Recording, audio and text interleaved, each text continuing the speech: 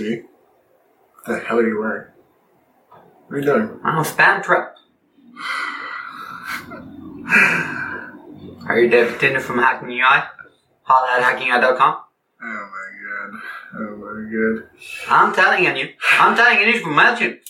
Hey guys. Thanks for joining us and welcome to the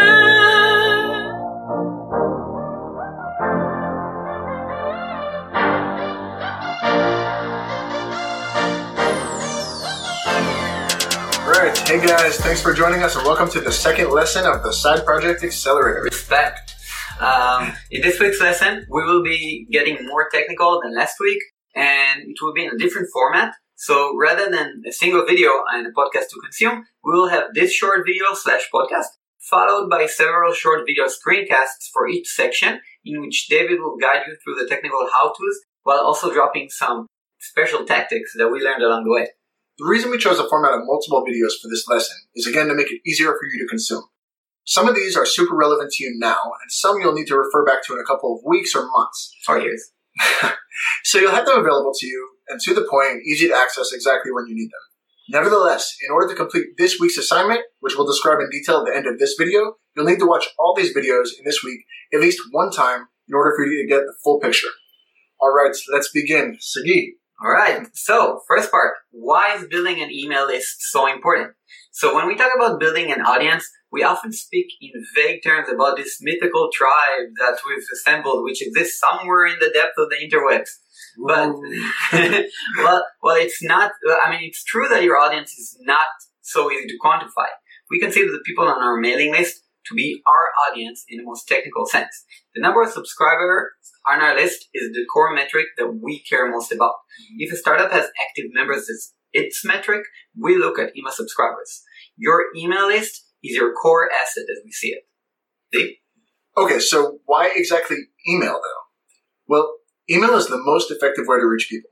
Engagement through email is much higher than through social media sites. We've seen that, we've looked at the numbers. Every time we post an email, we have significantly more engagement than through Facebook, Twitter, or any other outlets. Also, everyone has email. Maybe most people have Facebook. You can even argue Twitter has widespread adoption. But email is universal and only has one purpose. Also, people treat a mail in their inbox differently than a social post. They treat it as if it's addressed to them personally, even if it's not really. Compare this to when you post on Facebook. You're putting something out there and just hoping it gets read, right? This is what I like to think of as content in pull mode. Email works differently. It's content in push mode. Sending an email is the equivalent of being able to make that addicting little red dot that Facebook uses for notifications blink every time you post. Also, with email, you have complete control over who sees what messages. For example, people who've already signed up for your course don't need to get an email asking them to register again. Also, email is great because you can have people sign up to your list from any source.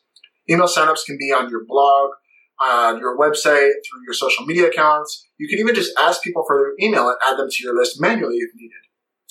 Right. So one of, if not the most important thing about email is that you have complete control over the platform. You're not at the mercy of any algorithm with agenda to sell more ads. For example, a business built on AdSense or an app in the mercy of the App Store. You don't have to have your entire business be in the hands of a single company with their own agenda. You're at the mercy of email clients to some degree. Google can mark you as spam, but at least you're not at the hands of one single entity that can kill your business with one change of algorithm. As long as you're sending quality content, you won't be bulletproof. We hope. Let's talk about it. So why do you have full control over your content? First of all, it's control over content. Second, control over analytics. So the content that you send in your email is HTML. It's the web's open language. So you can add whatever links you want, forms, buttons, third-party links, images, whatever. And you have no text limit. You can use almost any form of media. Hell, you can even send files if you want to. That comes super in handy when you promise people digital goods in return for their emails. Now, you can easily send a custom message to each person if you collect their name, and then you can segment your audience to send them specific content tailored for their needs. And in terms of analytics, you can see open rates, click rates, run A/B tests, optimize send times, like anything you need. And you can control almost the entire sign-up flow. For instance, you can customize the email they get after signing up and the pages that they are redirected to say thanks. And you can even control the unsubscribe flow in a way by asking them to update their preferences instead of unsubscribing. Let's compare this to unfollow on Twitter. Someone just can click a link, single button to unfollow you. Just one click, no page redirect, no way to know why that person unfollowed you. Devastating. But it's completely different than email, where you can just customize the whole unsubscribe flow. Okay, so let's talk about the actual content that you will be sending and what your goals are for sending emails. Dick? Cool. Okay, let's see. What can you do in the emails you send? Well, first of all, you can remind your audience to come back to your site. Maybe you have some new content that you'd like to share with them. Maybe there's some old content that they haven't seen yet. You can also ask them to buy your products. Remember, audience-driven product development. We're going to be beating that phrase into you throughout this program. Audience-driven product development, and asking them to buy your products through email is an excellent way to do it. Like the Side Project Accelerator, for instance. And even if you don't have a product or new content, you want to be able to be in front of their faces, remind them about you all the time. Which brings me to my next point. The content that you send should always provide value. Sometimes email gets a bad rap because too many emails don't provide value and just seem as like a shameless self-promotion. You need to remember, don't just get in front of people's faces just for the sake of being in front of people's faces. Provide real value. You want to be seen above the noise and make people anxiously await your next email. True story, we've had people send us emails on Thursday evening when we send our newsletter, when we're an hour late or something, asking, when's the issue come out? We're waiting. Yeah, even more so, you want to delight your subscribers. People get your email when they're in the middle of their day. They're stressed, they're at their job, they're tired, they're unhappy, they're waiting at the doctor's office. Maybe you can make them laugh. For instance, animated GIFs can help a lot with this. They can provide humor and visual delight. Think about the tone of your copy. Don't be a robot. Make it personal. Develop a relationship with your reader. This is a personal relationship you're building. You are in their inbox. This is not just a post on a social network. You are actually in their inbox. So cultivate that relationship. This is not easy to do. So let's start by setting some limits, okay? You're going to want to send something each week that is maintainable for you. You want to send something that doesn't take up all of your time and something that you can be consistent with and send every single week. Don't let your audience down. Right. So super important. And let's go through some ideas of what kind of weekly email you can do. Mm-hmm. So the first thing is a digestive curated content, like we do, Hacking UI. It's super hard to create your own content, so why not let others do the work for you? Everyone benefits from quality curation. Your audience, who you saved hundreds of hours of time, like we did through the crap for them, like they will appreciate that. And also the people whose work you shared, they will appreciate that as well. And you can actually get growth from that. Just like the people that you shared their work will share it on social media. Hey, I've been featured on Hacking UI. We got that a lot. So another idea of what you can do in your emails is sending out a weekly long form post email. It's basically a blog post, but in the email format and sent exclusive to your list. So you can, of course, publish this blog later on, let's say later during the week or day on your blog. But this gives a nice feeling of exclusivity for your readers. Cons are it's very hard to maintain because you have to commit to carrying out one very good quality piece of content per week. This is so hard to maintain. Super hard. But I mean, you up the value with that email. Mm-hmm. You also up your work time on it. So you can choose to do so if you want to. Examples of great ones are Tobias Van Schneider and Paul Jarvis's emails. We put them in the show notes. Both are very great. We love them. So you can also send out a weekly, let's say, sketch or image with an explanation or your opinion on it. We got an example, sketchplanation, like a great example. I love this email. So simple, perfect. Yeah. Or you can send a YouTube video with a paragraph to describe it. For instance, one good lecture a week. Or for instance, even let's say you're a martial art instructor, you can send like one good fighting scene from some martial art movie. And that brings me to my next point is that your email doesn't have to be the same exact topic as in your blog. Mm-hmm. Okay? I mean, you can provide just one useful thing that's complementary to your main subject. Okay? It doesn't have to be exactly like the main topic of your blog. Okay, so now let's go over this week's assignment, where you'll find and you get your hands dirty with MailChimp and become an email marketer rock star. Okay.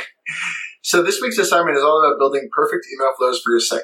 By the end of this week, you should have an advanced system in place that handles all scenarios for signing up to your list, unsubscribing, and some special content upgrades or ways to boost the number of signups to your list. So, first part of this week's assignment is to sign up for email newsletters to get inspiration.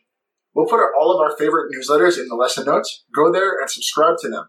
Check out their sign-up flows and the weekly emails. Later, if you want to unsubscribe, no problem, but go and subscribe to all of these newsletters. Yes, and one thing I want to add, ask yourself while you're in the sign-up flow, what do I love about this sign-up flow? What do I don't like? What do I dislike about it? Like, just think while you're at the sign-up flow, really think what you want to take from it and what you don't want to take from it for your own sign-up flow.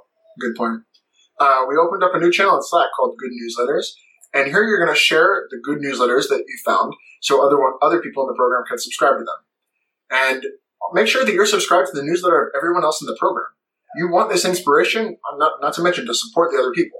Yeah. So we have a spreadsheet with a list of each person's sign-up page that is linked to in the lesson notes. If you haven't yet, go to that spreadsheet and fill in the details of your own sign-up page so people can subscribe to your list. Yeah. And it also has the details of your social platforms and everything. Guys, really, everyone just go in there, fill in your details, and connect with everyone else. Really important for our little mastermind group that we're building here. Okay. The number 2, put out an awesome sign-up flow together. A, watch a sign-up flow screencast we have for you. B, customize all your sign-up forms, pages, and emails to fit your personal brand. C, make them laugh. Put a funny GIF, or write some great copy, or do something to make them laugh and remember you in your own flow. Okay, cool. The third part of this week's lesson is to build the perfect unsubscribe flow. We watch the unsubscribe flow screencast.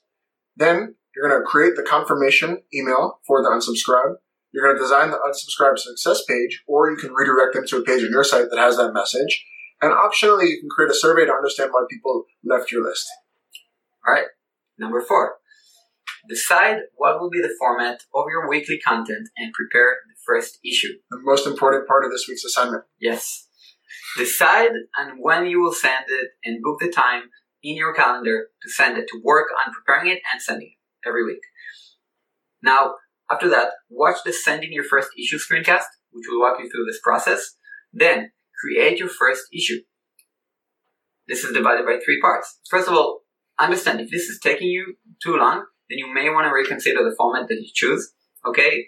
Ask yourself, does it take me now, like let's say 5 hours, but next week will take me 3? If so, great. But if not, if you think, okay, this is 5 hours and I can't put it, and in no way I can make it less, then reconsider. Second, customize your footer with the unsubscribe link. Consider writing some text that will be next to it, like we covered in the screencast. And the third part is send the first issue. As a bonus this week, you can look at how we created a why you should sign up for my email page on Hacking UI. And if you feel like it, you can do this as well, but at least keep this in mind as something you can add in the future. We know it's a big assignment this week, guys, but at the end of this week, you're going to come out stronger and have an awesome email sign-up flow. Yeah. Good luck. Good luck.